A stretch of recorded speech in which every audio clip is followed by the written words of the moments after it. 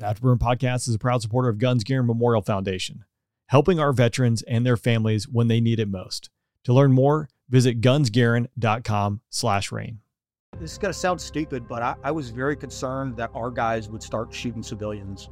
Not because they're bad, but because it's now nighttime, and all of a sudden thousands of people are running at you when all day long, bombs going off and machine guns all day long. And so I called down, I'm like, dude, just prepare yourself, but in about 10 minutes this is happening to you. But I think they're all civilians. I don't see a threat, but this is happening. I hope that made a difference. I don't know if it made a difference, but we made that radio call. And then it's like, okay, I'm like emergency bingo. Like I'm well below bingo. So then it's like, well, what am I going to do? I got no diverts. The whole country has fallen to the Taliban. I'm well below emergency gas. This plane is crashing in a few minutes, and the runway's covered in people. All right, you have the aircraft. Tower, Dwyer Station is release you, runway 4 left, wind 040 at 5, clear for takeoff. Seats high, Altimeter 0 eyes, we're clear for takeoff, clear for the airspace. Viper check 2. My burn rep curve was at 354. That's on. Next, 16, 15,000, Viper 1 target. Oh, Sam, thanks for joining me on the podcast. It's we were kicking it off before I hit record. We're going to have to recap some of those awesome stories there, but thanks for joining me. You, I think, are the first U-28/AFSOC Bubba I've had on the podcast, so welcome. I'm super happy to be here, and I love what you're doing. I think it's awesome. Inspire the next generation to get after it, you know? Yeah, well, you definitely got after it. We're going to dig into a lot of your career, but I want to kick it off just starting with, like, what got you involved in flying and what was your path to get into the Air Force? Ooh, okay. So I'm not somebody who's super ate up with flying per se. My dad was a Ranger. My brother's a Ranger. My granddad was in Merrill's Marauders, so the precursor to the Rangers. I don't know. I always kind of got it. I feel calm. I like fighting. And so I looked at the world and I said, when I was in high school, college, the only fighting that existed was Operation Northern Watch and Southern Watch. And so I said, if I'm going to get after it, the only chance that I have to do that kind of stuff that my granddad got to do when he was bayoneting Japanese in the jungles of Burma, the only opportunity I've got is to try and fly. So I guess I'll roll the dice and try and fly. And then 9/11 happened. I was in ROTC and, I went to pilot training. I flew C-130s, which I was not personally super happy about, but the truth is I didn't do good enough in pilot training to get anything else. So I was exactly middle of the class. I got C-130s. I was happy to get C-130s because I didn't know anything. It turned out that it was an awesome assignment. I loved it. Because at that phase in the Iraq War, early in the Iraq War, so this is 04 through like 08, C-130s were doing a lot of cool stuff, and I was fortunate enough to do that. So anyway, long story short, I started not by being interested in flying, but by being interested in fighting. I found a way to get into something where I could get after it, and so that I did. And I ended up with I think I'm in the upper percentages of combat time. I was very blessed to be able to get after it for a long amount of time. My family's great. My wife supported me. She's wonderful. But yeah, I spent a lot of time deployed and getting after enemies all over the globe. Well, I was going to say, I was just looking at some of the things you sent over. So air medals, typically single sortie air medals, or what are the accumulation of 20 sorties? I see, is this like your 35th Oak Leaf cluster? 33rd right. Oak Leaf. Yeah. So you're obviously 36 or so. Yeah. Something like that. Flying a lot of time. When did you transition to the U-28? 2009. So I knew a lot of dudes who went into it when the squadron was initially stood up in late 2005, early 2006. They took some guys from my base. I was a C-130 guy. The guys they took were great people. The whole U-28 mission was really secretive, and you know how it is. I mean, people are naturally attracted to something that's selective and secretive. And so I really wanted to get after it, and I took kind of a circuitous route to get there. But when I got there, I was very happy. And I've flown a bunch of stuff other than the U-28 as well. So primarily ISR with U-28, but I've been instructor evaluator attack aircraft as well. So lots of different aspects of our global war on terror I was able to get after. Yeah, we do have a lot of talk because Carl Miller, who I had on the podcast, I think you guys were squadron mates in the Cessna 206/AC-206 with the Afghans, right? As well. Did you do that? Yep. So I flew as a 208 and the 208, AC-208, yeah, which is just that's cool, man. It's just a Cessna that we put rockets on and a designator, and so having some knowledge of how designators work and laser guided rockets work was helpful. Carl's a great officer and a great human being. Probably one of the best officers I've met, period, in my whole career. He's a super professional dude. We're lucky to have him. Yeah, I agree. And now he owes us $20 for that plug there. But yeah. Very good. Hey up, Carl. Yeah. All right. So I want to jump back. So I'm thinking when I'm going through pilot training, because I graduated pilot training in 2009, there was the U-28 was starting to pop up on the radar. I think guys and gals were dropping out of pilot training, or like maybe it was just about coming about, because I ended up vaping, so I can't remember there. And then there was also some like weird, I say weird stuff, things that it was, I forget how they actually dropped it, but it was like just a airplane, you know, it's like what happened at drop night, but it was guys going over to AFSOC. Talk to me about like that time frame in AFSOC, how it kind of transitioned, because what I really would like to know is like, yeah, as the U-28 came online, the MC-12, while that was ACC, eventually became AFSOC. AFSOC is kind of, AFSOC's kind of like a growing beast at this time period, right? Yes. Well, SOCOM was a growing beast during that time period because, so I'm just going to speculate here, but I think that when the war started, they started, let's just talk about Afghanistan, very special operations heavy. We've all seen the horse soldiers and things of that nature where small teams of special operations folks, along with agency folks, were embedded within the Northern Alliance, and they were able to sort of build momentum using air power, using B-52s and other aircraft that were able to come there, and in ground-based laser designators. They were able to do a really amazing thing and just take a stalemate, which was Afghanistan at the time, the Taliban having most of the country with the exception of the Panjshir Valley and, some southern and western tribes, but really the Panjshir Valley. They were able to go in there in a short amount of time just by guts and boldness and bravery, just absolutely, and technology, just absolutely dominate and destroy massive amounts of Taliban. I mean, what they did in the early days is amazing. But then slowly the war transformed into a conventional thing. And that's an interesting discussion because as the techniques and tactics changed, I think our objectives also changed. They went from initially maybe 5-meter objective, and I'm just speculating here, but kind of 5-meter objectives of revenge for 9/11, and it turned into, I don't even know. Do you even know what our objectives were? I mean, create a stable, democratic Afghanistan that's going to be a beacon of hope and change in the middle. I don't even know. I mean, but it turned into something, and as it did, more money, more conventional forces, more and more of all that stuff went there. So anyway, fast forward to 2009, all of a sudden we're like, dude, this conventional thing is creating a lot of casualties. Turns out it's very easy to be a guerrilla fighter and to bide your time until somebody's walking outside and then to hit them with an IED or a sniper or whatever. It turns out it's very, very hard to be a conventional occupying force.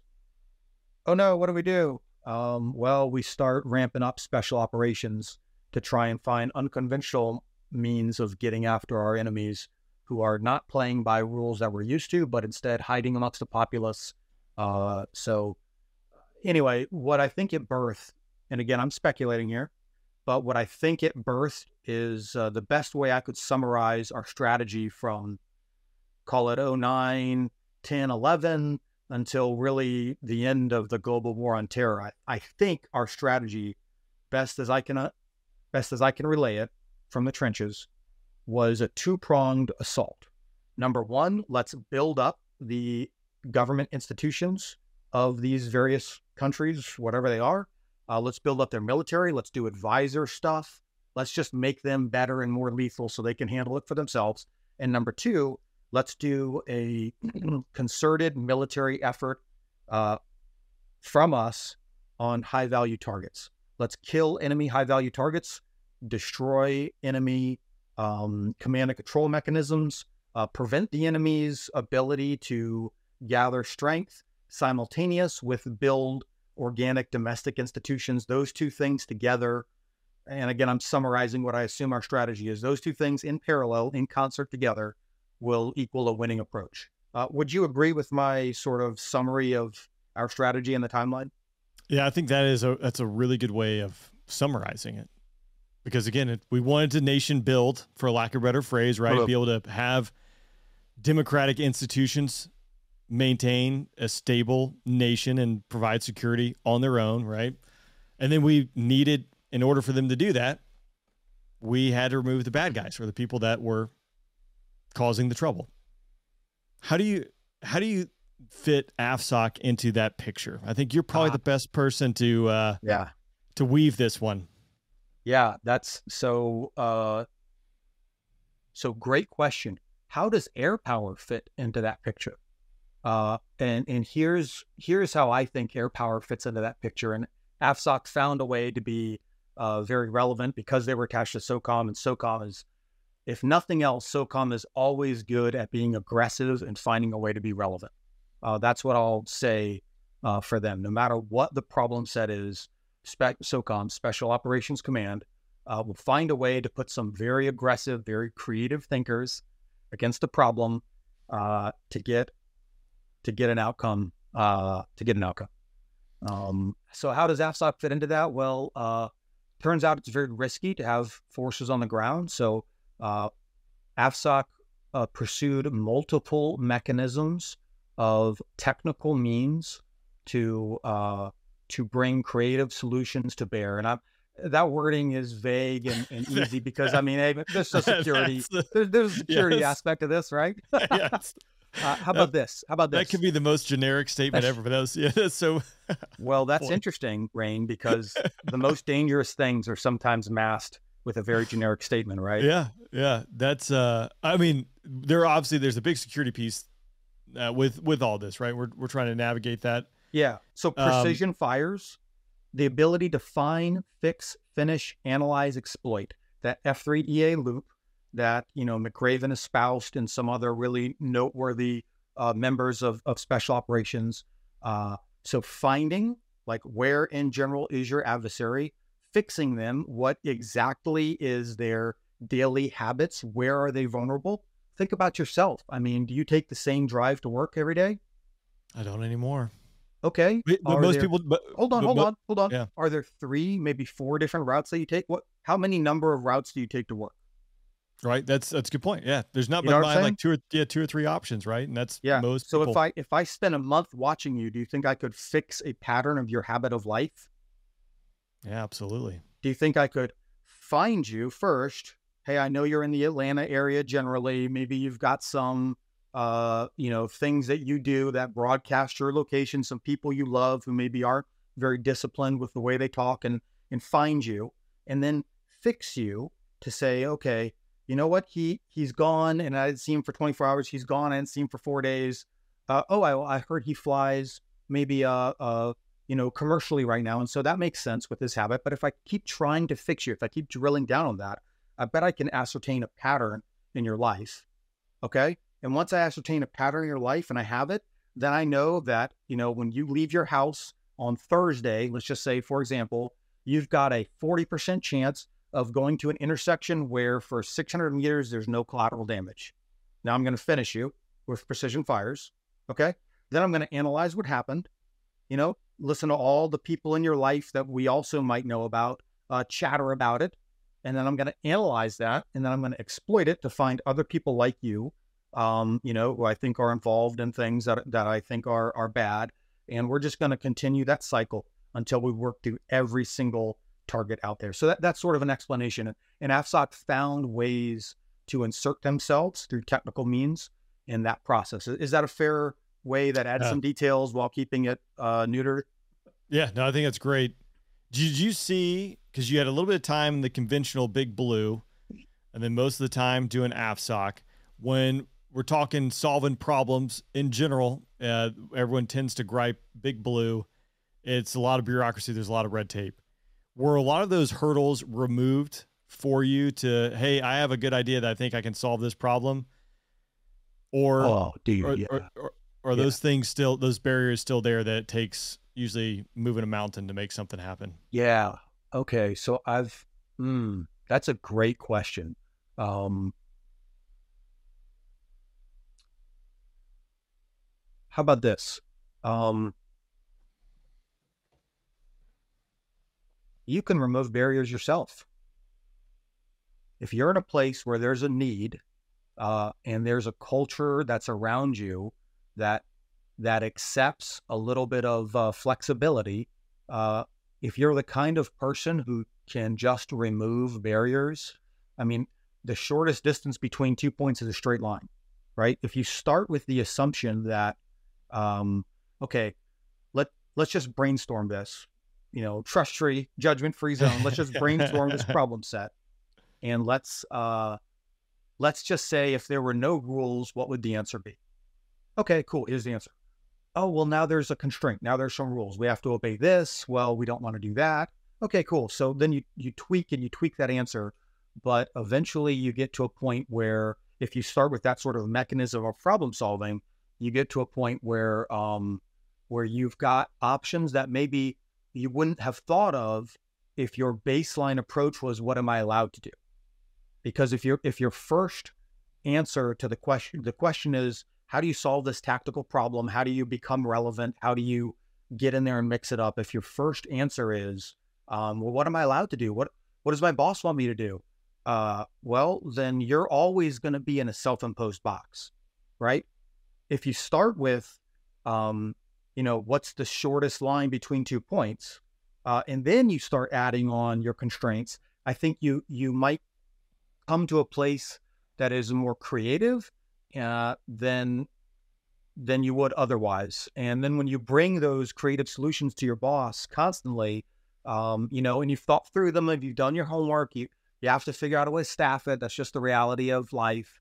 But once you sort of vet it a little bit and you are able to present that in a professional means, people take you seriously. Add that to some combat credibility, having been there and done that a few times, and suddenly you have a seat at the table where serious people are having serious discussions, and you can raise your hand and say, I have an idea that we've been kicking around. It's not fully fleshed out, but here it is.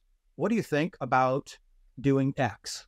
And no matter how outrageous that thing might sound at the beginning, if you come at it from a certain angle and you build a certain amount of credibility, then that thing can get across the finish line. And so, I mean, there are a series of absolutely wild things that AFSOC and U-28s have been able to do in the course of the war by having a culture of approaching problem solving sort of with that methodology, as opposed to approaching it with a very, rule heavy methodology that sort of forces you to say, well, I just assume these constraints are, and so I'm going to get after it. Here's an example, and I don't want to talk about this too much, but I really think that's a great question. Here's an example. I was in Mali in Western Africa. We're supporting the French, and the French are having a really hard time finding the enemy and fixing them and killing them. And we want to support the French so that the French will build some time and space for us to support our own objectives, getting after our own target set. So it's really a lot of political nuance there with we're getting after some shared targets, but some of their sources are our targets and vice versa. It's a really interesting place to navigate. We're told, hey, there's a tick, troops in contact, massive ambush of some forces, and they're in fire now. We want to get after it. Well, if you've looked at a map of Africa, you know that it's absolutely massive. So when you get a report of a tick happening now, this isn't, I'm going to take off from Baghdad and go to Najaf. This is like, I'm going to fly from, Miami to New York City and see if I can, the time here because of the distance is just, it's massive. And so we're like, okay, dude, well, first of all, let's, who do we have to launch immediately? Okay, cool. We're going to launch them. And we're going to get after there. And then while they're flying, we'll start grabbing other details. Okay. And if we can get up there, immediately will in the flying time, since we're communicating with a platform, we can transmit them all of the relevant data to actually fix it. So like, let me just tell you, Rain, take off and fly north. And you're like, what's my MGRS coordinates? I don't have it. Take off and fly north as fast as you can. And in an hour, I'll have both a place for you to land and get some gas, and I'll have probably some coordinates that you might be 80 miles away from. Like, that's how we're living, you know?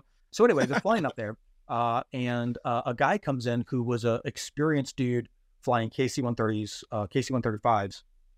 And he's like, oh, you can't send that crew. What? You got to recall them. They flew this morning. And I'm like, I don't care. They're here. They're legal. We sent them. You know, they're doing this. And he's like, well, you can't, because once a crew flies and comes back, that's it. They're done for the day, regardless of the numbers of the crew rest. And I'm like, how about this? How about you show me exactly where that's written in the next 30 minutes, or else they're doing this because we're doing it. Because I don't want to violate something that's written down, right? Some rules can be bent, others can be broken kind of thing. Anyway, he comes back to me and he says, well, I can't do it. I can't show you. I looked, I can't find anything. But here's what I know. I know that in the tanker, that was our policy. Once you take off and you fly your mission, you come back, like, that's it, you're done, you have to reset. And so I didn't think those guys were legal for crew rest. And while he's reporting this to me, those guys are now actively engaged in combat, and I'm working their position to go land and refuel so they can go back to active combat. And it stuck with me. That might not sound like a really deep story, but it stuck with me because here's a dude who was experienced, and one would think that experience is always good, right? Experience always provides you some deep knowledge of how to, like, do things better. You're experienced. False. His experience informed him that he should start with constraints, what he can't do, as opposed to, you know, some experience out there allows you to say, okay, I know that we did it a certain way before and it worked. So whatever this new problem is, there must be an answer. I'm going to try. So I guess where I'm going with this, and I know this is kind of a long-winded route to answer your question, but it's a really interesting topic, is that there are some people who start with constraints. In the Air Force, for better or for worse, has a culture of starting with constraints. And one thing that I really admire about special operations in general is that philosophically, they don't start with constraints. They start with what they can do. Now, if there are constraints, if there are rules or laws, or, you know, we don't want to kill civilians, or great, work those in, it'll change how we do our problem set.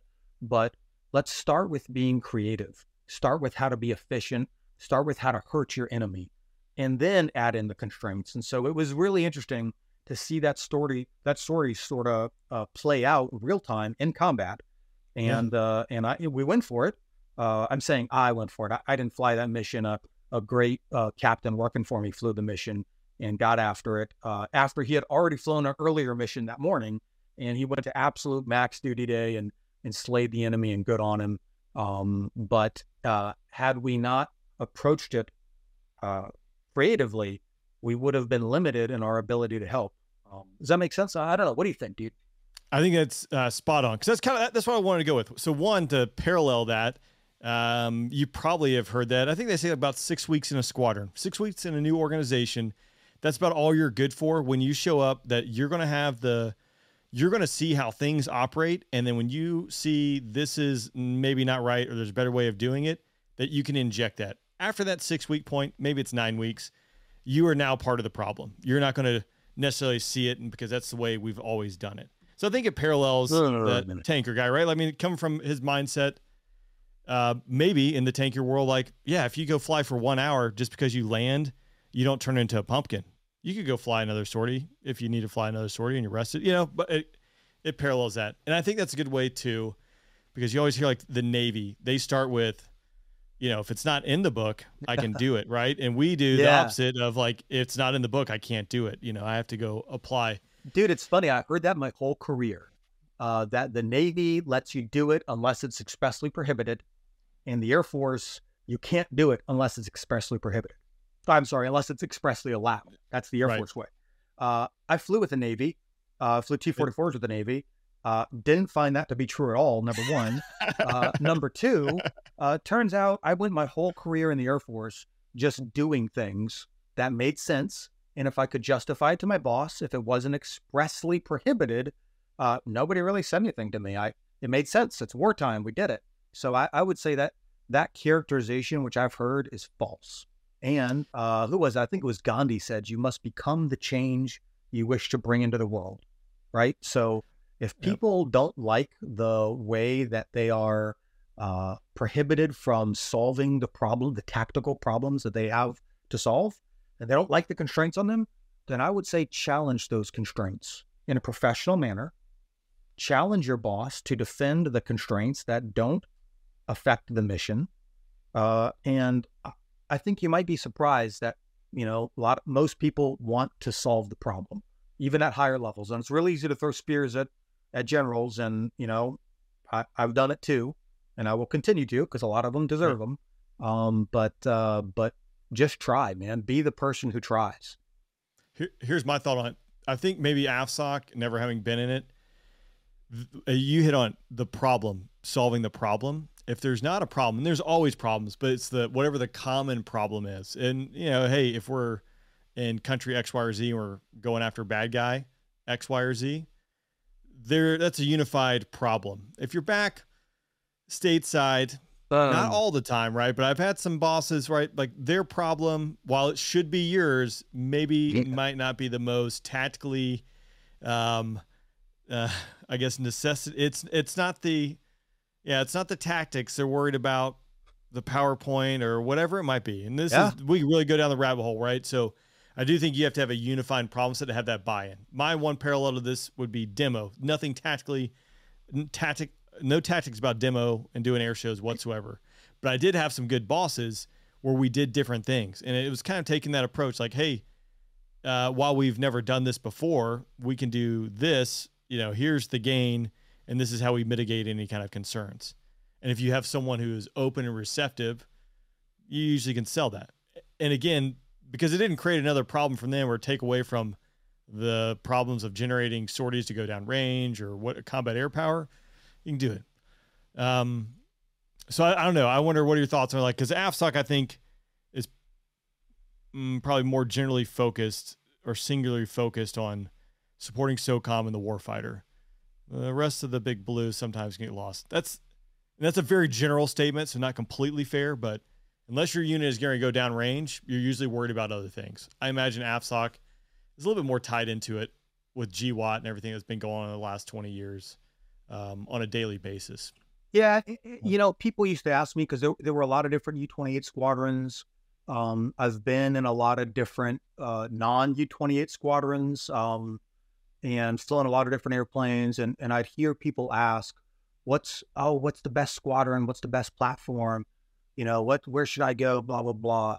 And here's sort of my answer is the best squadron is the deployed squadron. Because whatever squadron is downrange facing those real problems with authority to get after it and with a single-minded focus to solve those problems, that's the most exciting place to be. And it's tough. I bet in the fighter world, it's probably really tough to predict how can you be one of those guys. But in different, in AFSOC, you're most likely to be one of those guys eventually / very soon, just because it's very heavily deployed. And I know deployments wear on people, particularly when they're prolonged, which there are prolonged deployments now, and that's tough on the family life. But when there's a war going on and it's been going on for a while, and you're making life and death decisions, and you're there, and your bros aren't coming home, and you're seeing people that you played hockey with, and the hockey, the street hockey thing at Kandahar, and one of them takes a round in the hip, and they're not coming back, and you're a Mazari Sharif, and you're eating breakfast with somebody, and you go out and you do a vehicle interdiction with them, and they die. Those kinds of problems become much more personal, and you exploit every single possible avenue to get after them to be the most lethal you can, and there's nothing inhibiting you. And that's the most exciting place to be. So, I guess what I'm saying is that anybody who wants to find a place to be relevant and useful and something that's engaging, something that fills you with a sense that you're invested in a thing that is worth your best effort.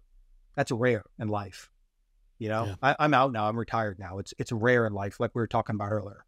If you have that itch, then join the military, learn to fly, and deploy.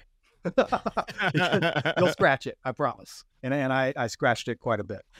Yeah, looking. I have your 33rd Oak Leaf Cluster Air Medal pulled up here. Oh, yeah. I want before we jump into I want to get a couple flying stories. This might just lend to it in of itself, but can you give me the, career fair, what the U-28 is and does, that type speech, just to paint a picture for those listening who might not be all too familiar with what the U-28. Okay. Yeah. Okay. That's what I was saying. We can do the career fair. Like, well, I actually did a lot of career fields when I was a DO and commander of the ops squadron, one of the ops squadrons, I should say, because I really think it's very valuable to go and to talk to people at UPT and to explain to them what they're getting into if they come this direction. And also to filter out people who maybe aren't a good fit, because we had a lot of people who assumed it was one thing. Obviously, there's a security aspect here, but I would give them secret briefs at UPT. And there were a lot of people who were like, ooh, that's not for me. Perfect. That's a win-win. Find something that is for you. Find the thing. There's many different platforms in the Air Force that have many different functions. Find the function that is best suited to your personality. That's a win for everybody. Don't come here because you want to be a certain thing. Once you know what it is, so because you want to be a certain thing, if it's not a good fit for you personally. For me personally, it was a great fit. But if that's not for you, then go somewhere that is a good fit for you. Like be who you are, follow your heart. Right. Yeah. Go if you go to humanitarian missions. So how about this? For the U-28 poster, I'll say, if you want to do something that matters for the nation, and works with the best people that we have, going after some of the most intractable problems that we're dealt with, then come to this platform. If you want to fly something that goes really fast, or you want to tell your parents you're doing something and they can, pull up pictures online and look at it and say, wow, this is really cool. If you're inspired by other things, if you want to travel to the most beautiful places in the world, if you want to go to Bali, probably this isn't for you. But if you don't mind sitting someplace in a tent, eating an MRE, doing something that a lot of people are not interested in, talking to your family infrequently, which sucks, but doing it for something maybe at the end that maybe, if the planets align, maybe gets to be really, really impactful. If you're that kind of person, then we got jobs for you. That's sort of how I would phrase it. And there are a lot of things about the U-28 that are not, that we could talk about openly, but it's just, there are some things that we can't, and that's just the way it is with a lot of platforms out there. And this is one of them. Yeah. I did see a brand new one at an air show before they slapped a bunch of stuff in. They brought it in, they stopped it. What was it? I think it did at Shaw. Still had the new leather smell when they picked it up from the factory to go take it to do whatever they were going to put in it. So U-28, if I had a couple $1 million, I would buy a Pilatus. Man, it's a great plane. That and the, actually the Caravan. I really like flying the Caravan. You can put it in anywhere. You can land on unimproved surfaces, land on dirt. I mean, I've taken that thing I've landed the PC-12 at over 1,000 different airfields just all across the country. Isn't that crazy? Wow. So we can do these, we would do these things called off-station trainers, where we just take a plane for a weekend, and I'd hit up like 40 fields. I mean, private airfields. You're actually north of you. I know you're in Atlanta. There's a place called Heaven's Landing that's really good. It's a private field. Yep. The owner's really cool, really challenging to get into, kind of narrow in a valley. But we would go intentionally looking for the most challenging possible airfields. I mean, FAA hazardous airfields, dirt strips. I went to Kulapai Nation in the Grand Canyon, landing in the Grand Canyon. I mean, think of a challenge and here's a plane for the weekend, go do it. And if you have that mentality as a squadron, what you'll do is you'll build a squadron of flyers who are excited about finding new ways to challenge themselves, just for the off chance that maybe one day it'll be useful. And you know what? If you do enough weird stuff, it will be. And I've been in situations, as you've seen, that it turns out that it's super helpful to have trained in doing some unconventional things. Yeah, I was going to save it for a little while longer, but I mean, this might be a perfect segue because you were awarded the Distinguished Flying Cross, and just reading through this 15th and 16th of August, we've talked a lot of the C-17 Bubbas, what they were going through on the podcast with regard to what was happening at the airfield. I'd like to talk to you about it and just what was going on then, and then the sortie that you were awarded a DFC for. Can you, I guess let's probably back up to, I don't know, would it be appropriate to back up to pre-planning or what you were doing on the 15th or the 14th of August? Yeah, like what were things? Yeah, what were things looking like? Oh man, dude, Afghanistan is like a meteor that I'm like this close to, and it's like maybe some time and space I could back up far enough to have like a more cogent opinion. So I'll answer your question. I'll throw some things at you, but I don't know what the right answer was. I am very interested in why we lost the war. I deployed to Afghanistan 10, 11 times, just Afghanistan alone. And I mean, I did everything I could to win, and we didn't. And that was unfortunate. Do you think we could have won? What does win mean? Yeah. I mean, do you think so? Backing up to the beginning of our two pillars, right? Basically establishing establishing a government that would not foster or allow terrorism to grow within inside its borders, as well as remove all the bad people. Do you think if that's a loose definition of winning? Establishing a government that doesn't foster terrorism within its borders. Is that what you defined it as? Yeah, well, I think if we jump back to what we were originally, when we opened this podcast up, right? The parallels are like, hey, this is kind of what I think generally are saying is we want a government that's established that we don't have to necessarily support every single day and every single minute. And that we want the bad guys gone, right? I think that's... Yeah. If that's what you want to define winning as, bad guys gone, and good. Do you think we could have won that?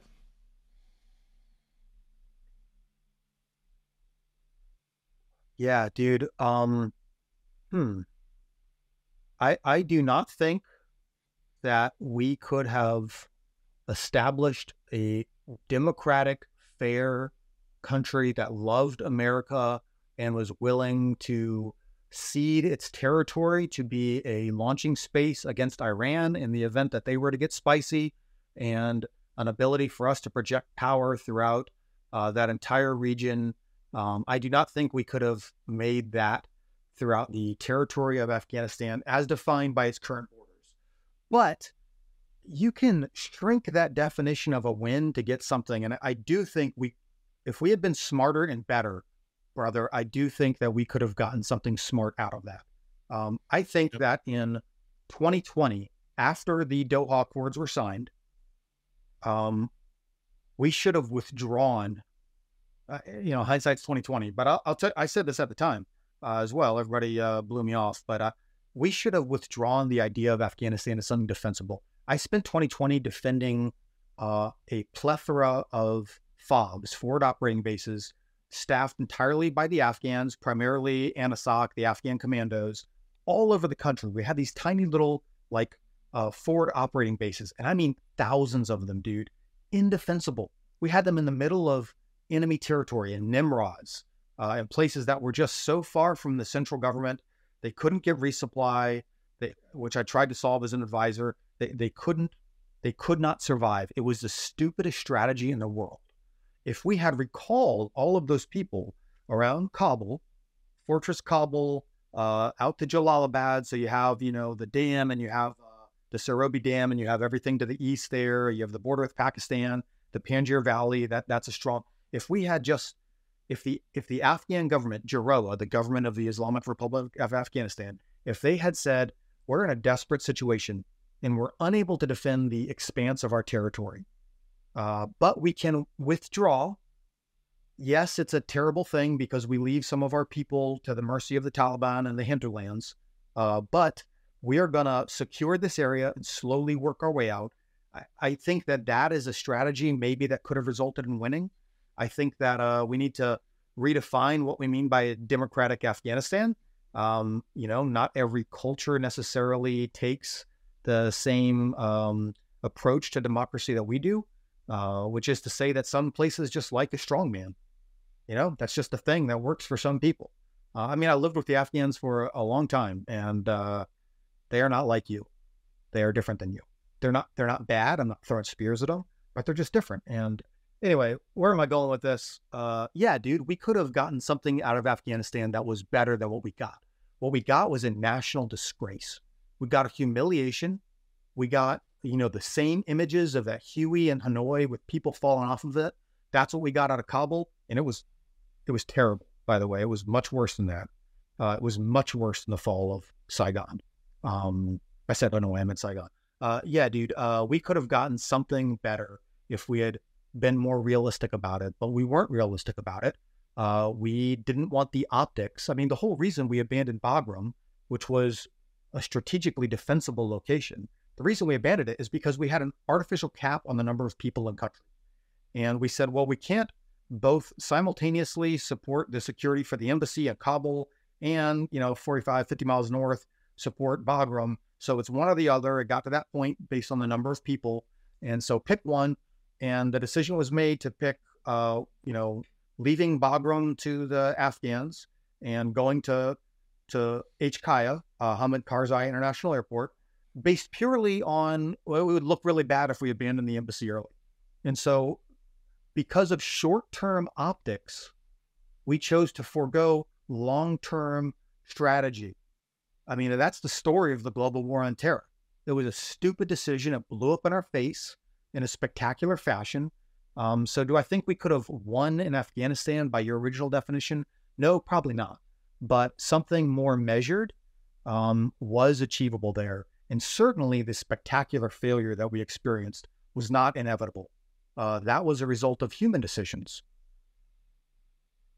I think that is a phenomenal way of putting that. And the parallels there to Vietnam and McNamara and counting in the numbers obsession, which drives political decisions, because that's exactly what this is. I do think that, as you alluded to, we could have gotten something at a minimum of a strategic win out of there, whether that had been just semi-regional stability in that country. If you fall back, like as you mentioned, you put it very eloquently, but with a small contingent force, I think, you could tamp things down.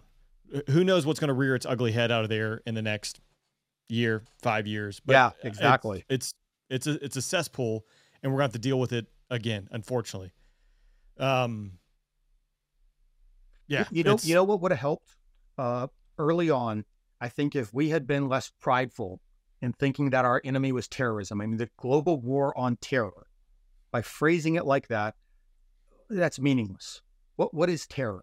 There's always going to be a terrorist somewhere. Look at the Tamil Tigers. They're localized to Sri Lanka, to Shining Path, localized to Peru. There are terrorists everywhere. We're not going to defeat a tactic. But what we could do is we could have defined our enemy a little bit better. Our enemy was internationally minded, expansionist Islamic terrorists, people who were willing to and had the capacity to go international, to threaten us at home, to do the nightclub thing in Paris, the Bali bombings, like expand fundamental, radical, violent jihad internationally. If we had said these are the people that are our enemies, and sort of left domestic politics to domestic politics, I think that would have been something that we can win. And by the way, we did a great job smashing those people.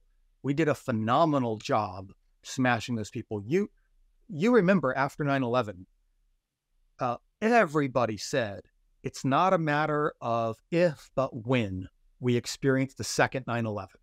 And while we did have domestic terrorist attacks, they were kind of lone wolf things, the nightclub shooting, the underwear bomber, the thing in Boston, the guy down at Fort Hood who was inspired by a cleric in Yemen. We had some things, but we can have anything on the scale of 9/11. And our enemy absolutely intended to do something on the scale of 9/11 again and again and again, because they're evil and they hated us. And we smashed them ruthlessly. There were people, and I got to be around them, and I'm very thankful for that. There were people who did anything and everything for years, ate whatever sacrifice was required of them in order to kill our nation's enemies, to protect, school kids in Des Moines, and to make sure that some mom in Kansas isn't blown up. And that's not hyperbole. Our enemies had that intent, but there is a finite number of people who are sophisticated enough to be internationally savvy and, work the finances that are required and the bomb making skills that are required and the connections to local mosques to do that. There's not an infinite number of people who could do that. There is a very small number of people who could do that. And great people at the agency found them, worked their contacts, built a target deck, and then just ruthlessly worked through that target deck, no matter where it was, with the right authorities. And I'm super happy that I could be around some of those people and be part of some of those things. And that was a win in the global war on terror. Unfortunately, it turns out that there's a near infinite number of people who grew up in Najaf and, are able to wield an AK and sit on the corner of, first Najaf and second Najaf Street. You know what I'm saying? And so if we had maybe scaled down the scope of our adversaries to something more measured, I think we could have been more successful than we were. What do you think? What do you think about that?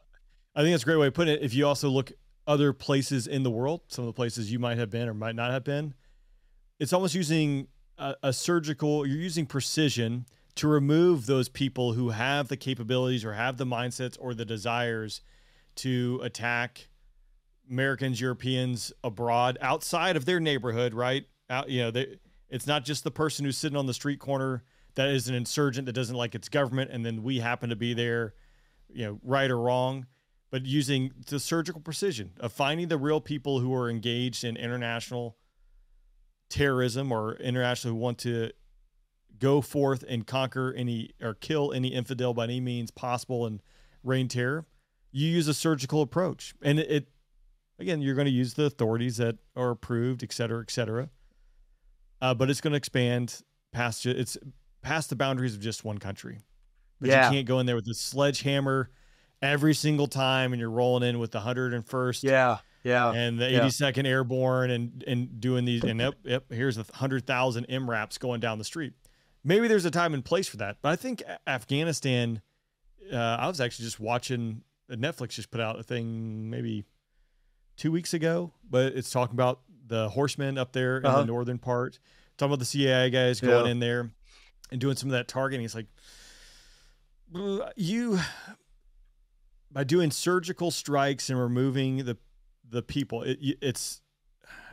it's a balance of getting too large, right? Because once the machine gets to be so large, then you're almost creating more work in of itself. Yes. And then when you're pissing off, like when you kill so-and-so and it pisses off, 20 more people, and then you'll kill, it's like, it's repeating and growing and spawning. Like, all right. This is one thing I've said. Now we get to a really fun part of the conversation, because I'm going to tell you something that is highly controversial. Okay. But I've done a bunch of stuff, and here's my conclusion. People can take it right, wrong, and different, but here's what I think. I agree with you. Surgical, precise mechanisms of killing the right people, that's the way to get after it. But why did we fail? Because we did fail. I think we failed because we were so ate up with our precision capacity that we didn't understand that sometimes you do need a sledgehammer. And so the ability for us to balance between those two, I think there was no political will to do it. It is not the clean, eloquent solution, but it is a solution. The most dangerous, most stupidest thing that you can do is to start with violence and then say, oh, I don't want to go all the way. I'm going to take my hand off. Because then they say to themselves, well, we can put up with that. And to the Taliban's credit, they took everything we threw at them, and we threw a lot of stuff at them. You asked me what I was doing 14 August. We threw everything we could at them. As they got more aggressive, the length of our leash lengthened. The length of our leash increased. Yeah. That's probably a smarter way to say it. We attacked more as we saw the thing falling.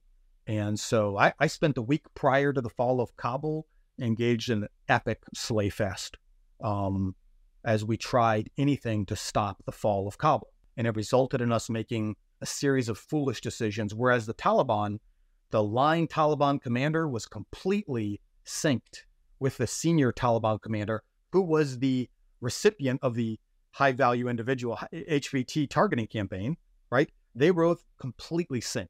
The guy who was storming the Afghan FOB, the regular foot soldier, was 100% synced in his mentality of, I got to go all the way, with the senior guy sitting at the Council on Pakistan, because they were both equally targets.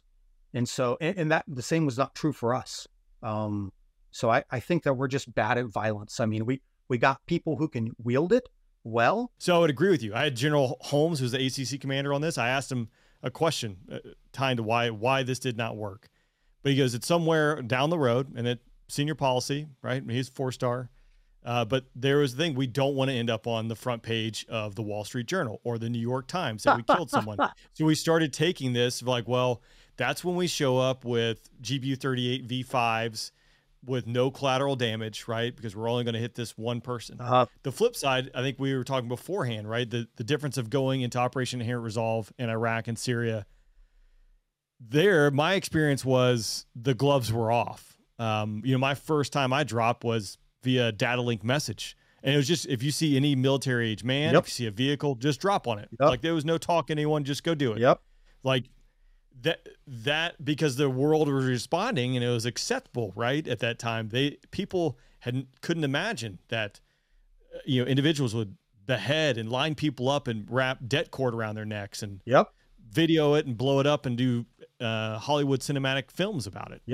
So the appetite that they must be eradicated from the earth by any means necessary, but that wanes, in the public eye, and then policymakers tend to accept that. But I would agree. If you want to solve violent, people respond to violence. That's the language. And saying the on-off switch, if you're the person on the receiving end, it's not a rheostat. It's not like, well, maybe just a little bit of this. Like, it's life or death. Yeah. When it comes down to you know what, brother? And that's where I do blame our generals. And I'm not here to throw spears at people unwarrantedly, but I do blame them for that. They accepted constraints where we should not have had constraints. And I've heard their answer to this. Their answer is, well, if I didn't accept those constraints, I'd be fired. And my answer is, yeah, then you'd be fired. That's correct. We don't need our general officers to, fly overhead an objective and put a laser on it. We don't need our general officers to be a spotter on the ground in Kunar province for a sniper team. We don't need them to line up in a stack and throw a flashbang in or rush in and cover the northeast corner while somebody else takes the south. We don't need that kind of tactical risk-taking on the part of our generals. What we do need on the part of our military leadership is a moral risk-taking. We need them to say, I can't accept this because this thing you're putting on me, politicians, is ultimately putting more risk on our forces and threatening our objective. And so I can't accept it. And if you want to fire me for that, then that's okay. Fire me for that. But they wouldn't do it. It's socially awkward. Their peers would look down on them. Somebody else would replace them right away. Guess what? We're all replaceable. But they just wouldn't do it. Not a single general ever said, I can't in good conscience continue this. Instead, all of them said, victory is right around the corner, guys. Just give me another billion, you know? And shame on them. Shame on them. So yeah, I when I look back on that time and on everything that I did and on what I saw people sacrifice, I am proud of the people I got to be around, but I am left with a lingering sense of anger because the failure was not inevitable. The failure was a result of people who were too afraid to take risk. While people overhead the objective or on the objective were taking extreme tactical risk, the people leading them were not taking personal risk. It was embarrassing. I don't want to be the guy who, gets fired after 2 months in command. I don't want to do that. Right. And so we just had a bunch of yes men our way to failure. So maybe there's some value in analyzing what happened and why it happened. And maybe I'm wrong about this. Maybe my analysis is off point. Maybe it's too emotional. That's fine. But I think, brother, if we start, if people who have been there and done that can at least start a conversation about what happened, with the foundation of we didn't achieve our objective. We said we were going to do one thing. That thing didn't happen successfully. Why? Maybe that's an honest, fair way to start the conversation. There's a bunch of different answers. I've got an opinion, but my opinion might be wrong. I tend to blame things that I think I understand. Maybe I'm wrong. Maybe I'm off base.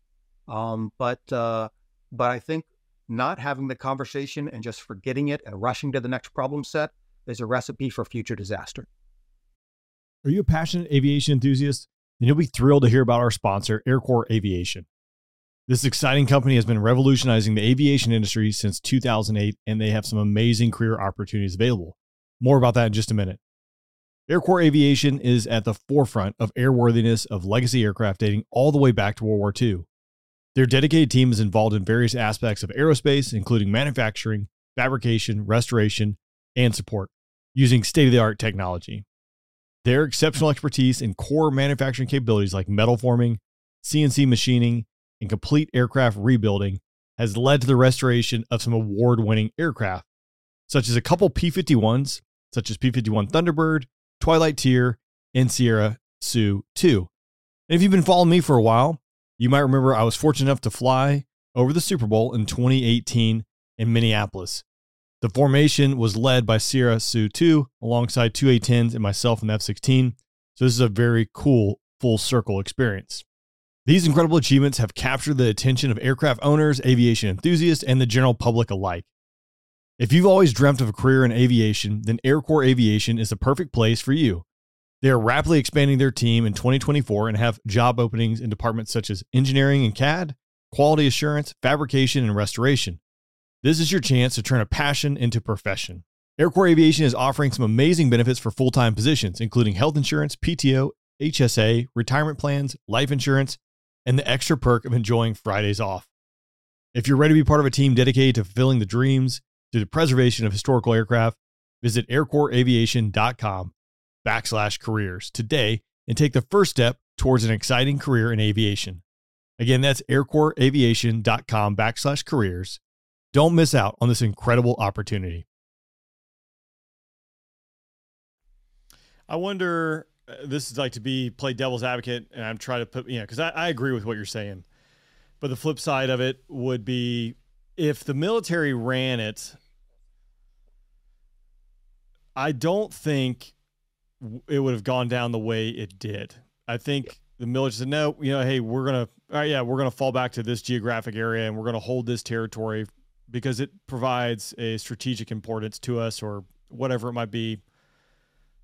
But we're definitely not going to tell them when we're going to leave. We're going to leave on our own terms, or we're going to draw down on our own terms. But I think the political decision that, hey, we're drawing a line in the sand and it's the 31st of August and we're going to be out, and sorry, we're hustling to get everyone out of here. Sorry, Taliban. Like, we capitulated to the enemy's needs and desires.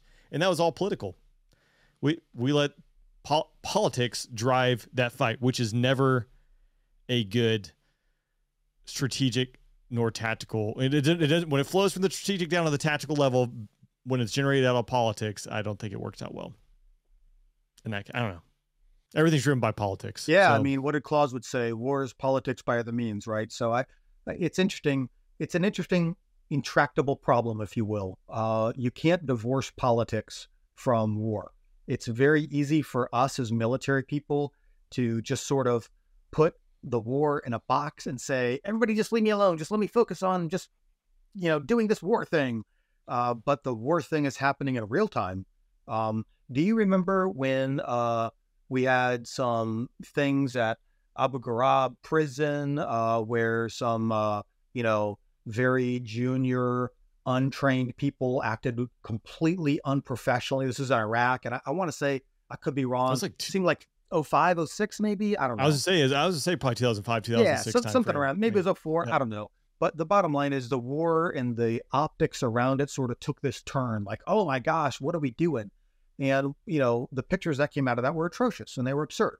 But that had such a massive strategic impact. Like now all of a sudden we're letting people go. We're sending them to the Iraqis, and then the nascent Iraqi army, which, didn't have the capacity to keep people in jails. And so they were we're capturing people on objectives. We're letting them go because we can't send them to Abu Ghraib, or then we're sending people to Abu Ghraib, but what are all the checks and balances? And the enemy is exploiting every weakness. So I don't know. I mean, I'd love to say, yeah, let's just solve the problem that's given to us, and everybody just butt out, let the military do military things. But that's not the reality of the world that we live in. Our nation and our taxpayers don't want us to just sort of go on and do it without any oversight. And, we'll tell them when it's done. They don't want that. And so we need to develop strategies that don't assume that's our operating environment, because that's not our operating environment. Now, what those strategies are, I don't know. So that's why it's so a give and take. You wouldn't be there without politics, and vice versa. And I've said that too elsewhere on the podcast too. It's like it does go back and forth. A wingman, private first class. Yeah. At that level, they can impact at the strategic level with a stupid mistake. And if we look at the Russians right now, well, I just actually released it in my newsletter. It came out a year later. 2 Su-27s, 2-ship. One of them shoots 2 missiles at a RC-135 rivet joint. Yeah. Royal Air Force. Was this the British thing? So, this is the British thing? Yeah, British thing, right? But, and the Brits accepted the Russians' initial claim that it was a malfunction, right? But now they're releasing the the transcripts of what's going on. And this wingman or flight lead is slinging 2 Alamos or Archers at this rivet joint. But that is a dude who's probably 30, 35 years old, 25 years old, that could start World War III, I know a guy who missed the number 1 target in the world because 5 seconds prior to impact, prior to a munition impacting his speeding vehicle, this dude, who was a second lieutenant at the time, elected to switch his symbology from white hot to black hot. And when he did that, because he was white hot and he had white symbology, and he was like, I can't see the crosshairs. And when he did that, he moved his laser off target, and the low collateral weapon impacted aft of the vehicle and, damaged it, but didn't destroy it. And that's just how that went down. And so when you talk about the strategic implications of a single dude making a single decision, I mean, that was a thumb movement at the last minute, but it was at a critical point in time, at a critical point in our nation's history, when lots of very important things were happening, and it had an outsized impact. It made us look incompetent and stupid on a very high senior strategic level, and it affected all kinds of stuff. I mean, there were ripples of that, and he's just some dude, man. He's just some 26-year-old dude that made a error, And, I mean, there are a lot of questions there. Why was he the person that had that objective? I mean, should everything hinge on that? I don't know. There's all kinds of fun things to talk about with that one, but at the end of the day, politics and optics drives what we do. So I get that. What I would have liked to see from our military leadership is a pushing back against the idea that war can be precise and clean all the time. I would have liked to see our leadership accept that maximum violence and attrition is our path to success. Advocate that. Allow me to do it. People who can and will and are willing to eat the sacrifices. There are lots of us. Allow us to do it. And then accept if things go wrong, or if, someone says, hey, you're being a baby killer, or whatever. I mean, I would have liked them to say, look, man, if you want us to attrit the enemy to the point where they are not driving our strategy, we are driving our strategy, it's going to look ugly. And we have people who will do ugliness on your behalf, but we have to let them do it. I would have much rather have seen that in retrospect than seeing just the constant barriers. I mean, sitting on a target for a month and then finally you get the chance, and, by then you hit him, but what's the opportunity cost of all the targets you pass up to hit him? I mean, that is what I wish I would have seen in retrospect, but hindsight's 2020. It always is. Always is. All right. I want to pivot. Let's talk some flying stories. So let's go back. I want to jump into Afghanistan, the 15th and the 16th. Can you tell me what that day was like? What's going on? What kind of, it was wild, there? Dude. So we'd been hitting targets, cause we partner with RPAs and lots of other flying assets. And so we'd been just, ruthlessly striking targets, right up into the suburbs of Kabul, up until the 15th. Actually, I landed the morning of the 15th, and I woke up about 5 hours later, and I'm the squadron commander and the site commander, cause it was, we have a lot of responsibilities everywhere. And I knew it was going down. I was an advisor, so I was still in touch with the Afghans there, which was wild because they were feeding me a constant stream of intel about, every single nuance and detail of how it was going down. We were looking heavily at the dam and the areas out east. Turns out the Parwan prison was pretty much the main thing. Should have been focused on more. And we were focused on that. But we were looking everywhere with minimum assets, because most of the assets that we had were driven out of theater because we didn't have the means to support them anymore once Bagram went down.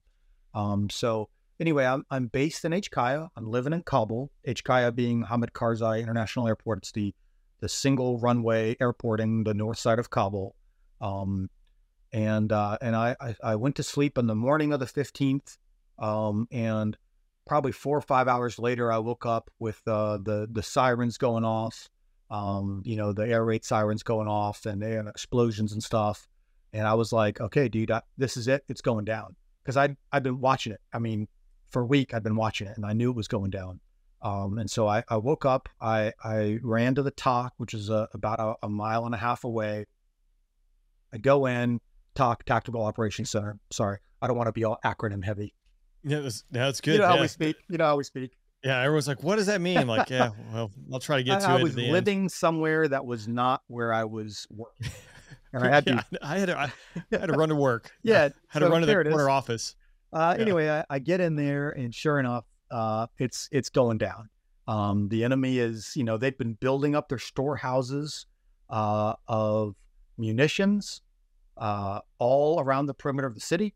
They came in primarily, there were 2 highways to the south of Kabul that were kind of in parallel, leading up through Logar province and a place called Maidan Shar. That's what it was. So Maidan Shar on sort of the southwest of Kabul, and then the highway from Patika through Muhammad Aga, Logar province on sort of the southeastern side of Kabul. Those 2 main lines of communication running up, the enemy was just massively building up storehouses down there and overtaking friendly positions that had artillery. And that was key to us, is once the enemy takes over those artillery pieces and we have those D-30s pointed at Kabul, dude, total game changer. Artillery is, as airmen, we don't think about the slot. You probably do as a fighter guy, doing deconfliction with gun target lines.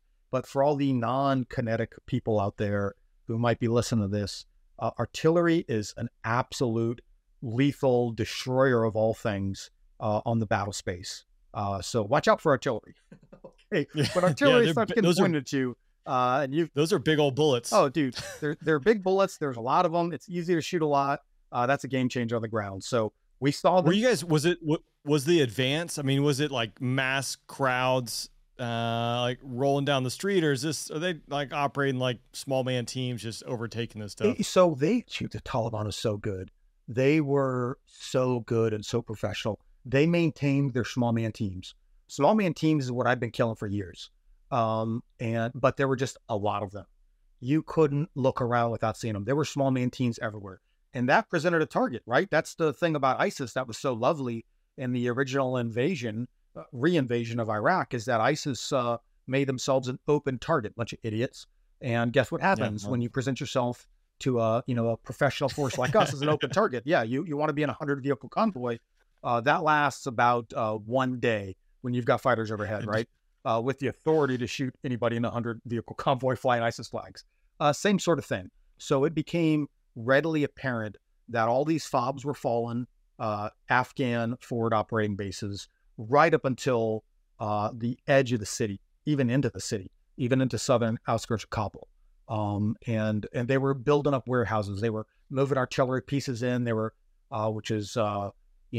structure strikes were authorized. That's rare, as you know, because you don't know who's in that structure. Turns out a lot of people and a lot of secondaries. But anyway, as they were doing that, it was just obvious, man. I mean, you've flown combat sorties, you've dropped, you get it. You look down and you're like, this is the thing. This is it. There's a mass of them now, and they're all surrounding me. Then the morning of the 15th, when I slept for a couple hours, I rolled into the Tactical Operations Center. I got the updates, and at that time, they were also making a movement to the north. The Parwan prison, which was on the eastern side of Bagram, was falling. They were making a concerted effort to that. Well, you got 4,000 enemy combatants inside the Parwan prison. When that falls, and by the way, the enemy has truckloads of small arms that they can instantly deliver to these people. Now you got a two-pronged assault. Combine that, to the west side of Kabul is a bunch of mountains that don't really go anywhere. You can't escape. To the east side of Kabul is the highway that goes through the valley to Jalalabad through Nangarhar province, which is completely controlled by ISIS. I mean, you're in a hurt spot. So I knew that we were in a hurt spot. So I go to talk and I'm like, okay, what's going on? Get the update. Okay, do they need me to launch now? Is the question. I have no crew rest, but this looks like an emergency. What do you think? So I called up my authorities and they were like, it's an emergency. Throw everything you got right now. So I go, I get my crew, we launch, total chaos. When I say total chaos, man, I mean, going to the airplane. Have you ever been to Kabul? I've only flown over it. Okay. Well, you heard, I'm sure, that it's HKIA was a NATO base. It was one of the nicer places in theater. There's lots of shops. There was a Thai food place. Kabul wasn't a bad place to be. And it was kind of hodgepodge together too, right? Like different compounds. Yeah. Like if you go to almost like Bagram was a base in my mind. Yeah.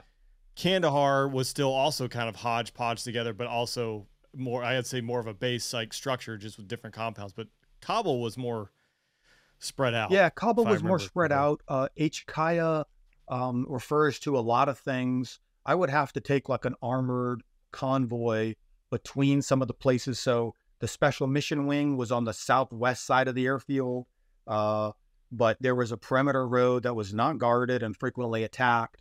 The U.S. and NATO forces were on the north side. The south side of the airfield was like the commercial airport, which had okay security sometimes and not okay other times. But there were a lot of like open areas to the city. And it's just a single runway, east-west runway. I want to say like 2911 kind of thing. I'm not sure. I could be wrong. But yeah, bottom line, a hodgepodge of places, lots of stuff. As I'm moving from the TOC, from like my base where I'm getting intel out to the aircraft and where they're parked, which I think was ramp 8. I mean, chaos, dude. It was obvious. It's really interesting to be in a crowd of people that knows the end is here. I'd experienced it before in Africa, but this was like on a massive scale, and it's just a unique sort of energy to the air. But third country nationals, people who like, work in the shops and clean the toilets, are like picking up objects and smashing windows and stealing things inside, like total chaos. Okay. Like everything that can be stolen is stolen. The chow hall done. At the time, COVID was still like a thing, allegedly, whatever. So like we have to like, we're supposed to wear masks when we're walking around. You remember all that? Nobody was wearing a mask. Like mask. If that tells you anything, like, okay, all of the make-believe rules that structure society are gone when a genuine threat presents itself, unless a society is strong. And this was just, the Afghans working there just went crazy. The people who, had always had their eye on something in the German tactical store, or always wanted that sweet Norwegian, outer shell that, they just broke the window and stole it. And it was like, okay, well, I'm not going to stop and do anything. I'm going to go to my plane and take off and go to the embassy. But it was really interesting to have that drive while just chaos is engulfing around you. And you're like, this is it, man. So we get to the plane, do a quick walk around. There's just massive shooting everywhere. I peek over to the other ramp where the Afghans were. And I sent you a picture of me and one of the Afghans meeting. We had met like 2 days prior. The commander of the AC-208 attack squadron there. We had met right there. And he was freaking out because he felt it too. And so I peek over and I just kind of see where all the planes are. I think I sent you a video of the planes afterwards and the aftermath too. And there are Afghans shooting at each other on the ramp, having a engaged in a firefight, like right there in front of me, because some of them are stealing airplanes and trying to escape the impending fall of the city. And some of them are like the security guys at the checkpoints were like, no, you can't do that. And so they're like trading fire. And I'm like doing my walk around, man,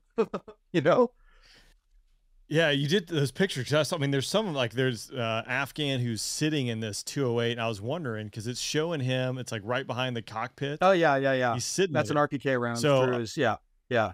Don't worry about that one. Actually, yeah. Yeah, he's maintainer. So, yeah, I assume too. Like we jumped over. So I'm interrupting this story, but you probably during your 208 days knew a lot of these Afghans. Yeah, dude, I knew them all. That are in this. I knew them all, and I'm hitting them up, by the way, for intel also. I'm like, hey, we're looking at the Sarobi Dam. Like, should I be looking there? Because I'm thinking I should be looking south. And they're like, oh no, because it's really interesting. They got somebody who went to school with this other guy, and he knows a guy in the Taliban, and he's here with all his friends. And so I'm like, and I did this in 2020 as well. I was like hitting them up, like, I need you to tell me everything you know about where there are people I can target, because I'm here to target people. And so they'd feed me stuff, and I'd go out there and I'd see things that matched it, and I'd give it to my boss, and things would work through. So anyway, I'm talking to these guys. I look around the corner and I see this ongoing firefight, and I see these guys like jumping in planes, like taxiing away all crazy. And I'm like, all right, get some, So we get in our plane and we're taxiing out, and I call ground to taxi. Ground's done. They just abandoned. Strange. Yeah, they abandoned the tower. They're done. So I'm like, cool. Well, let's go anyway, because it's we're evacuating the embassy, and we need somebody overhead the embassy to coordinate fires and to do security. I had done some coordination for the Benghazi response, and in my mind was like, dude, no, we're attack, fangs out, like I'm not going to be told no again. And so we're just going for it, man. And so there's like Afghans riding cars, crashing into each other on the taxiway. It was bananas. I go down and I see there were some combat control guys that were starting to set up a little card table, and I stop next to them, and I'm like, hey, dude, what do you think? I'm just going to go. What do you think? And they're like, man, just go for it. This is our frequency. I don't know what to tell you. Everything is crazy. Do whatever you want to do. And I'm like, well, I want to go fight. So we take off, and, low altitude, heavy weight. We're getting tons of small arms. We're getting tons of, and it's daytime, and I'm seeing tracers, and I get an RPG, and we're kind of jinking. And you got to find out amount of energy. I'm not a fighter, right? In a fighter, you could probably do all kinds of stuff, vertical takeoff. No, man, I'm in a overweight U-28, and I got a couple of turns at a couple hundred ATL before me and the ground are going to have a conversation. So it's like, all right, dude, game on, man. So we did that thing and got out, and it was a super fun, sort of dramatic, ultra low level, if you will, until I could find a place over the downtown to kind of peel off in the mountains and climb. And all the time we're setting up comms with the embassy and the forces doing that thing. And so we go over there. I don't want to get into a lot of it because I honestly don't know what is worth talking about on a podcast, but there was some crazy stuff that went down over at the embassy. We saw embassy people being taken out, like Afghans who worked at the embassy, taken out, put in these corridors by the Taliban, and they were just beating on them, just butt stroking them. They were shooting at the embassy, and it was like, and I was there with a bunch of RPAs, and it was like who were all loaded up, and it was like, all right, dude, like let's get some, you know, and we were told no, we're not going to get any, because it's not going to, like, just wait, just keep waiting, keep building the situation. So anyway, I talked to him and I was like, look, man, you know, there's a point where I'm going to make a decision. And that point never came, frankly. And I'll just leave it at that. It was an interesting thing. At this point too, how many embassy employees roughly? I mean, oh, dude, yeah, I don't know. I can't distinguish between the U.S. I will say the embassy evacuation lasted all day and all night. And I was there for it along with some other folks, and that's awesome. But there were also a lot of like Afghans that worked at the embassy who were being kicked out, and the Taliban was like, they were roughing them up, but they weren't killing. And that's very important.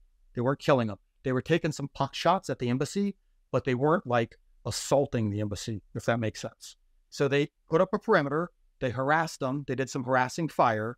And so the situation never exceeded the threshold for us to attack. I think if we had attacked, it would have been a total bloodbath, because again, they had artillery pointed everywhere at us. And so we didn't. And so I don't know what was going on behind the scenes, but there must have been something happening behind the scenes, because it didn't go any further than that. But we don't know this at the time. So we're posturing, we're getting ready. And then I'm told, hey, go look at the parliament real fast. So we look at the parliament, which is only like a mile away. And there was a massive convoy of Afghan army folks who were surrendering real time to the Taliban, who were all flying their flags. Again, it's daytime, so I could see them. And we're like, oh my gosh, well, what does that mean? What's going on? There was this thing called the CSAR, which is a very unfortunate acronym, because I know that means Combat Search and Rescue to you. That's not what it means in Afghanistan. Yeah. It meant Combined Situational Awareness Room or something like that. But It's basically, we had a bunch of Afghans who acted as the go-between from us doing strikes to vet that we weren't striking Afghans. So like I look down, or somebody looks down, whoever looks down, and they're like, oh, this looks like an enemy. Okay, well, guess what? The enemy looks exactly the same as the friendlies, because the enemy has stolen all of the equipment and uniforms from the friendlies.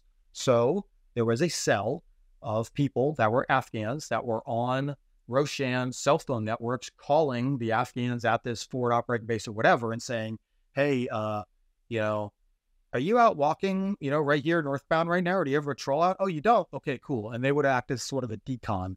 Well, those guys just, as soon as President Ghani gave up the ghost and left Afghanistan and flew away with his millions, like a little bitch, by the way, but as soon as he left, those guys left as well. So we had no more mechanism to deconflict fires. So it became very challenging. So then we see Afghan forces that we paid with our MRAPs that we gave them and Humvees surrendering to the Taliban. I'm being told that the Taliban are inside of the parliament live streaming on Twitter, that they had taken, now known as X, that they had taken over, over the government. The president left.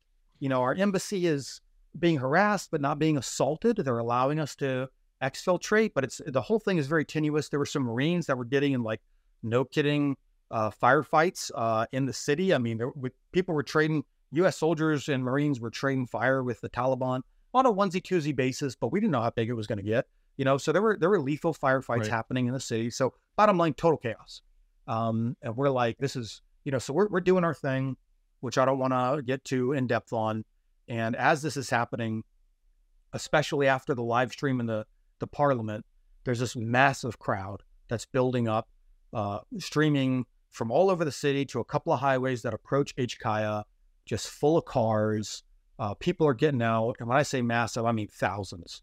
I sent you a picture of like one of the gates with all those people. So, Yeah. I'm not good at judging people, but we came up with this methodology of like giving a certain field of view and then, segmenting that into a smaller section, counting the number of heads, and then extrapolating that for white. So using that mechanism, which is imprecise, I'll grant, but using that mechanism, somewhere around 10,000 people started gathering to the south side of HKIA and pushing in.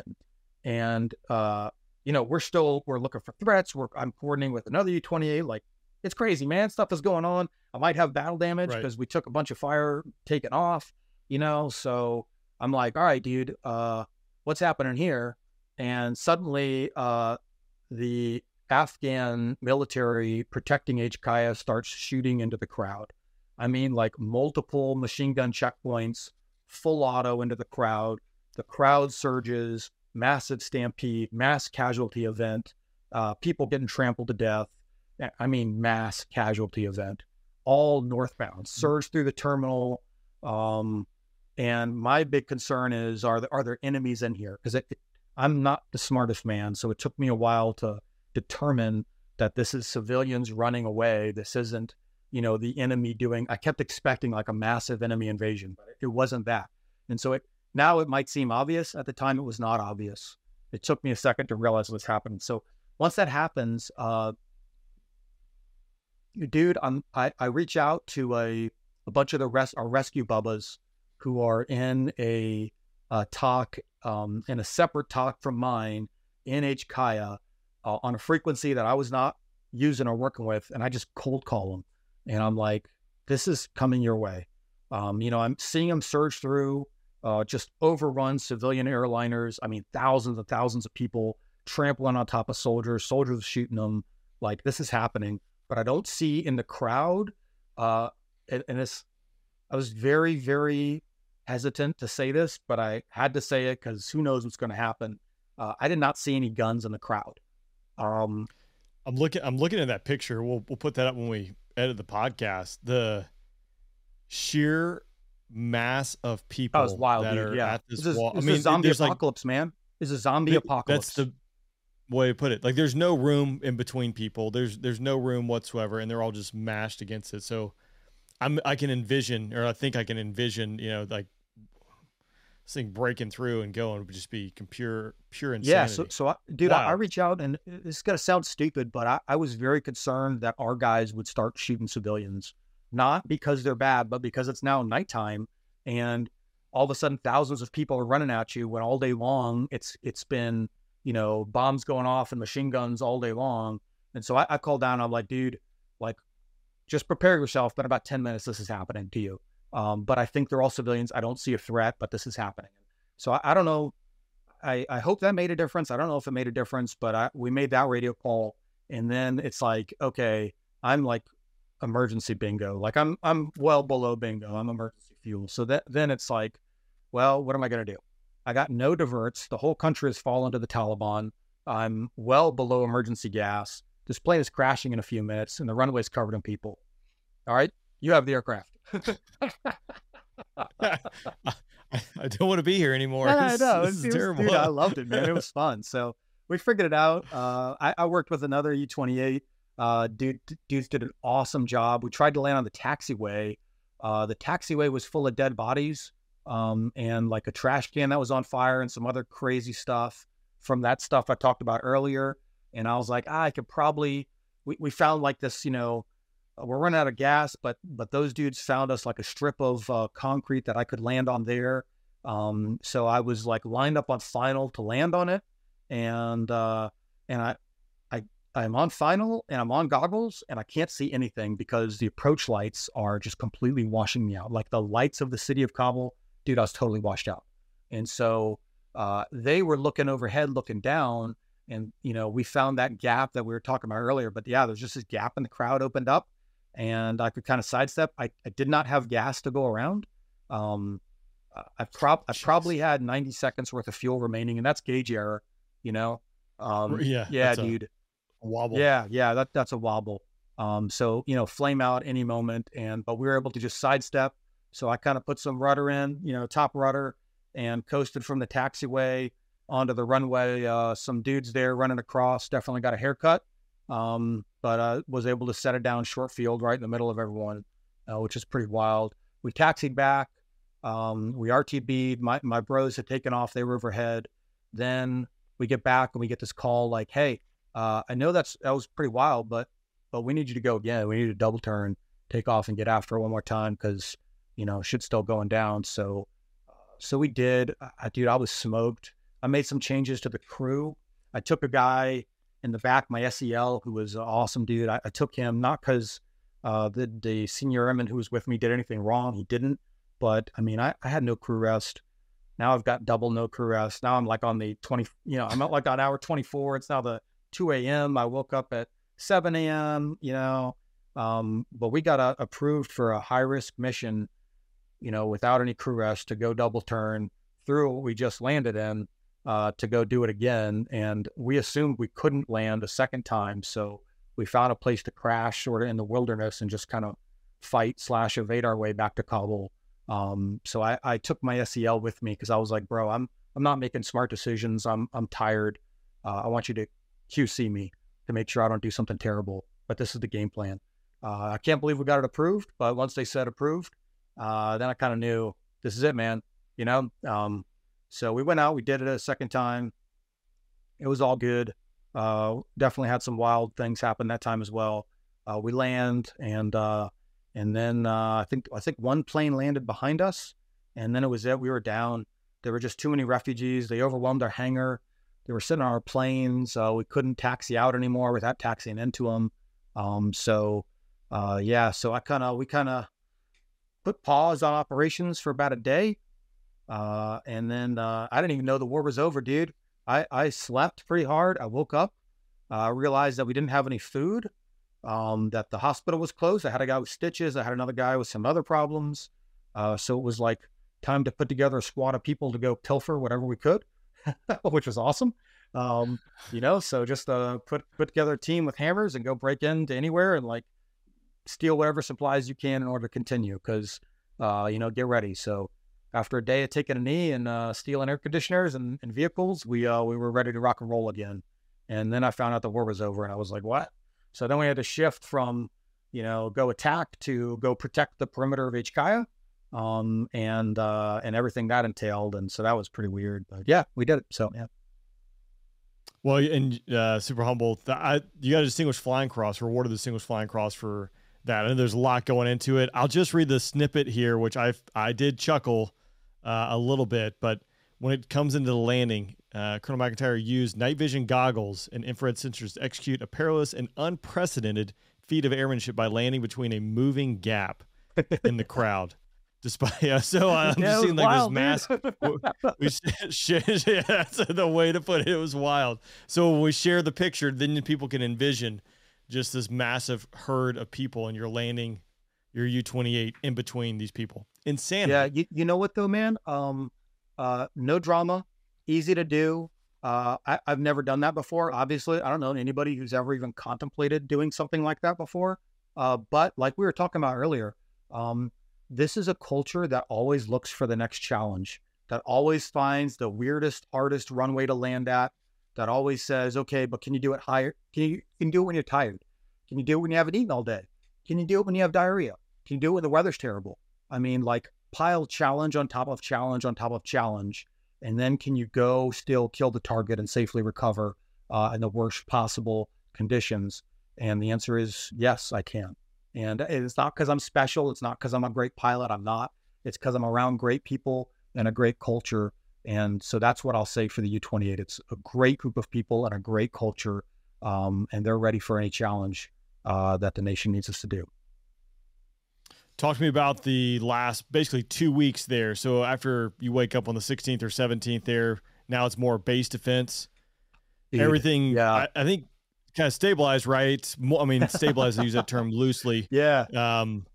But Abbey Gate bombing, that happened. That obviously injected a lot of chaos. Any involvement or dealings, like with Abbey Gate bombing? Oh, yeah. What you guys I put a whole crew in for the Abbey Gate. They did an amazing job. I was on station after them. Bro, Bro, it was a very wild time. I mean, it's funny. You can say things stabilized when you have no food except whatever expired MREs you can find under somebody's mattress in a place, a mile away from you that you have to break into. And by the way, it has Taliban inside of it. So you got to go and protect yourself. There's wild animals there. I mean, like, the situation was completely crazy. Our support was lacking. And I'm not throwing spears at anybody. I mean, we had to exfil everybody. So I get it. But yeah, the team did an awesome job sustaining. We were able to sustain 24/7 ops, doing base defense, which, again, not a lot happened publicly, but I'm telling you, a lot happened. There were some great dudes, great captains that deconflicted green on blue. The Abbey Gate was not the first attack that was tried. Several were interdicted. Lots of wild stuff happened. And I'm really proud of the guys and girls that were around me that just every day pushed it up with terrible sleep, no crew rest. Bro, there were people, I mean, dying on the barbed wire fence right next to our compound all night long, people screaming. Nobody got good sleep. We're by the North Gate, thousands of people all night being trampled, gunshots constantly, sporadic comms with your family.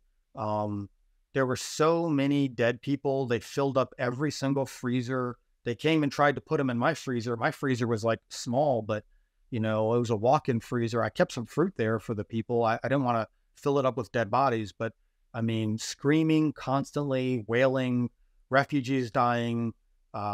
It was a brutal situation, and the team did amazing. Mostly, a couple of dudes I had to just get out of there. So we did operate with minimum people, because some people just had to leave. They just weren't cut out for that. But the team did an amazing job. I'm really, really proud of the team. Yeah, Abbey Gate went down. The people on station during Abbey Gate did an amazing job. Largest casualty evacuation, which the U-28's done hundreds of those, thousands. But the largest one in terms of the number of casualties that I know about. I've seen some pretty gnarly mass casualty events.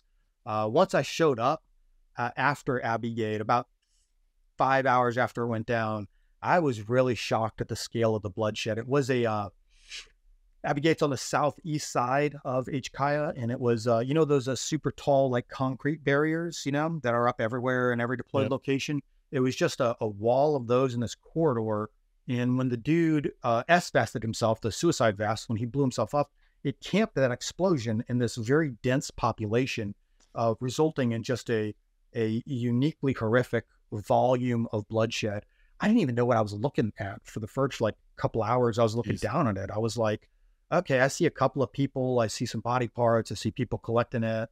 I've seen that kind of stuff in the aftermath of IEDs and stuff before.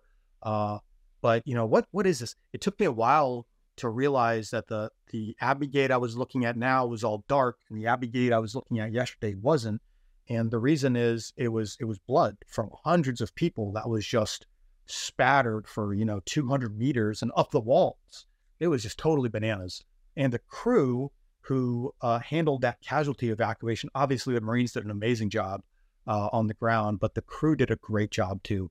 The U-28 crew that was overhead, they were on the ground. The guy, and this happened probably a half mile south of where we were living, so we heard it, did the accountability and everything. In the air, though, they were shutting down the runway sporadically for people who were just grabbing whoever they could and whatever vehicle they could steal and move them north across the runway. But there are C-17s landing constantly, so they just took sort of airfield control on themselves to handle just random, Marines or whoever driving people in random trucks without any comms crossing an active runway. In addition to the rotary wing guys did a spectacular job just taking off and flying a half mile south and picking up whoever they could load.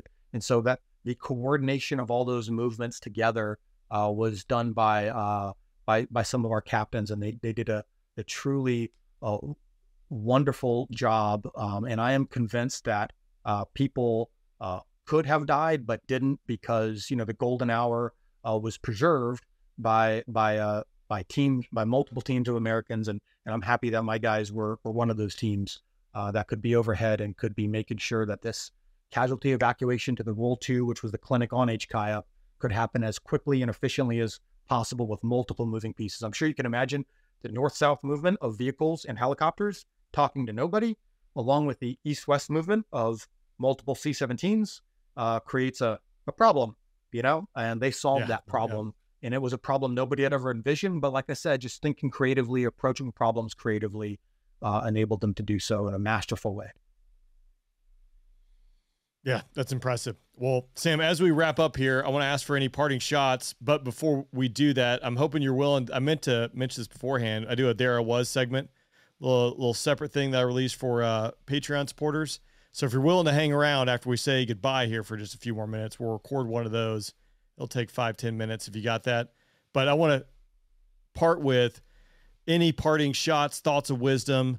I usually ask people, if you found 15, 16-year-old walking down the street, any advice you give him, but it can be applicable to anything you see today, your career, etc. So big softball question there. Okay. Yeah, that's a big softball, isn't it? I got a good one for you, dude. So I'm in Africa, okay, around about 2013, 2014, and I'm going after this target who's absolutely despicable, okay? His thing was to find poor people who had special needs children and buy these children to use them as suicide bombs, okay? He's just a total piece of shit human being, but that's the kind of enemy that we're fighting and killing. So, I mean, we're pulling out all the stops. I am anyway, and our team, working extra hours, staffing multiple requests to refuel at different places, Timbuktu, Tessellate, Mauritania, everywhere that I could go to get gas enabled me to spend longer on station. Anyway, multi-month effort to put ourselves in a position to crush this dude. And finally, that opportunity presented itself through a confluence of the entire team. And it was an all-night thing, get gas, push our way out there. The guy that I had designated to go fly the mission, I woke him up in the middle of the night. I was like, dude, it's game time. And he was like, first of all, I briefed him on the mission. And he was just Google eyes the whole time. And it finally was like, Sam, I just pounded an Ambien 2 hours ago. I'm high as a kite, man. I'm not ready for this. So I was like, cool. So I did it. But the rest of the team was super ready.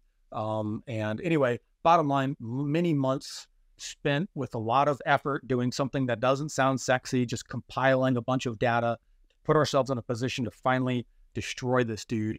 Got overhead the target with the French, burned him down, burned down all the people around him, just absolutely mercilessly destroyed him and left his body to be eaten by animals. Good. RTB'd, talking to each other about the story, telling, one of my bosses, trying to put in one of the teams who had been forward staged with, in this terrible place for a couple of days, trying to put them in for a award.